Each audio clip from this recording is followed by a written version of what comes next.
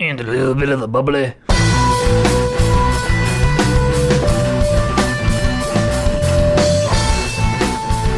Welcome everybody to another episode of Sig Daddy's Wrestling Show. I'm Sig Daddy. Today I will go over my 5 ways that AEW can differentiate themselves from WWE and NXT. But before I get into that, I'd just like to take a moment to talk about Chris Jericho.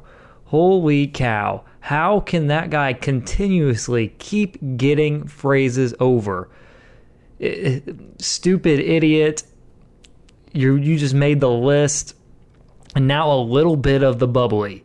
Chris Jericho is probably the all-time guy, one of the all-time greatest at catchphrases. Him and The Rock, oh my goodness, he can get about anything over. Chris Jericho's been so good at recreating himself and reinventing himself.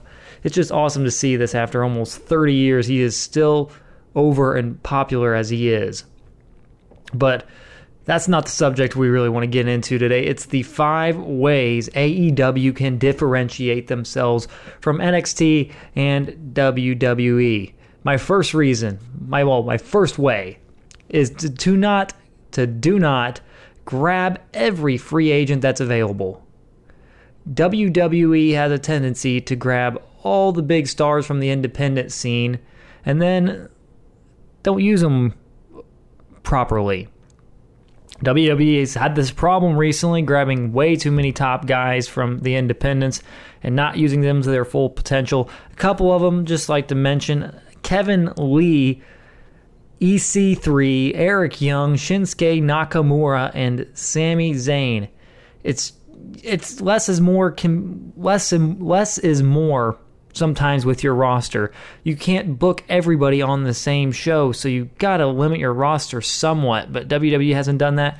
AEW's got about 48 people on their roster right now. That's according to their website, allelitewrestling.com. So I think that's about an appropriate number, and you can work your way of getting all those people involved. But WWE, you can't do anything with over 100 different people all at one time. It's just very difficult to get everybody an opportunity.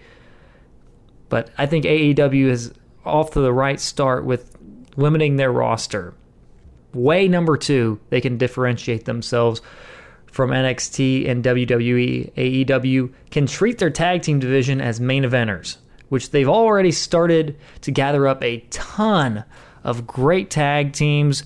The Best Friends, Chuck Taylor and Trent Beretta, Private Party, Mark Quinn and Isaiah Cassidy, the Jurassic Express, Jungle Boy and Luchasaurus, SCU, Daniels, Kazarian, Scorpio Sky, of course the Young Bucks, Matt and Nick Jackson and the Lucha Brothers, Ray Phoenix and Pentagon Jr., Angelico and Jack Evans in the Dark Order. That's just naming the ones off the top of my head.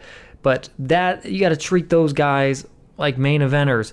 That's WWE doesn't treat their tag teams as main eventers. They kind of treat them as mid-card or opening card talent, and I just think that's a way to showcase you have the best tag team division in the world possibly.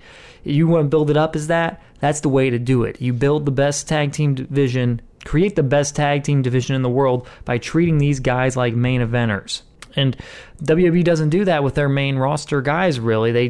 They don't hardly get featured on television, and they really try to put tag team wrestling on the back burner. Way number 3, make wrestling the focal point of the show. NXT does a pretty good job with this. They're usually focused on the wrestling, but WWE shows like Raw or SmackDown, not as much, mainly Raw. It's way too many promos, way too much talking.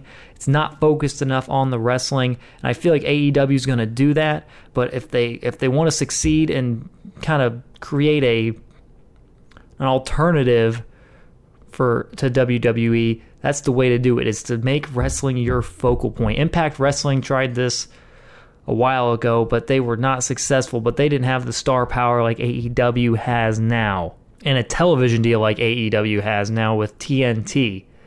And then this is before they get to their debut in October, and they're going to be going head-to-head with NXT on television. Number 4, do not have the older guys carry the belts long-term and have your world champs be consistently featured on television. WWE's had a huge problem with this in the last couple of years when Brock Lesnar was their Universal Champion on their main show Raw, and he was not on TV hardly at all. And then Jericho, right now as AEW champion, I understand you got to solidify. You have to have a very important first world champ, but he can't have it for too long. You got a bunch of other guys that could be capable of main eventing and carrying that title, like Jon Moxley, Kenny Omega.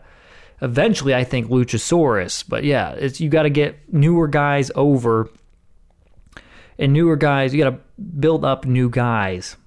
My fifth and final way AEW can differentiate themselves from WWE is to not put too many matches on pay-per-view and to not have a 30-minute epic on every single pay-per-view. Sometimes these pay-per-views get overly long and it drags out and the crowd really isn't into it anymore. And then sometimes NXT puts on a great match, but it's just a little bit too long, like the Gargano-Adam Cole match, the 2 out of 3 Falls match at NXT Toronto. It was great, but it could have had time shaven off of it. And AEW so far has had a couple of times where a couple matches have dragged on a little bit too much. Sometimes you can get a great match out of just 20 to 25 minutes instead of 30 to 40 minutes. And then with that being said, to go off the too many matches on pay-per-view, WWE Clash of Champions currently has 11 matches scheduled for it. That's just a little bit too much, and it's hard to balance that card. AEW's All Out had 10 matches on it, and AEW at times struggled with the pacing of it, but it did better pacing than WWE mostly. So if AEW can keep the pay-per-views a little bit shorter, probably around the 3.5 hour range, it'll probably keep fans satisfied and give them a great alternative to either WWE or NXT. Those were my 5 ways AEW can differentiate themselves from NXT and WWE. Do not try to grab every free agent that's available. Treat their tag division as main eventers. Make wrestling the focal point of the shows. Do not have older guys carry belts long term, and have your world champs consistently on television. My last way was to not put too many matches on pay-per-view and to condense some of these overly long matches. Coming up next weekend is WWE's Clash of Champions. I'll have my review up for that on Monday the 16th. It looks like an alright card. Couple matches I'm looking forward to are the women's matches for the SmackDown Women's Championship between the champ Bayley and challenger Charlotte Flair, and then the Raw Women's Championship match where Becky Lynch will defend her title against Sasha Banks.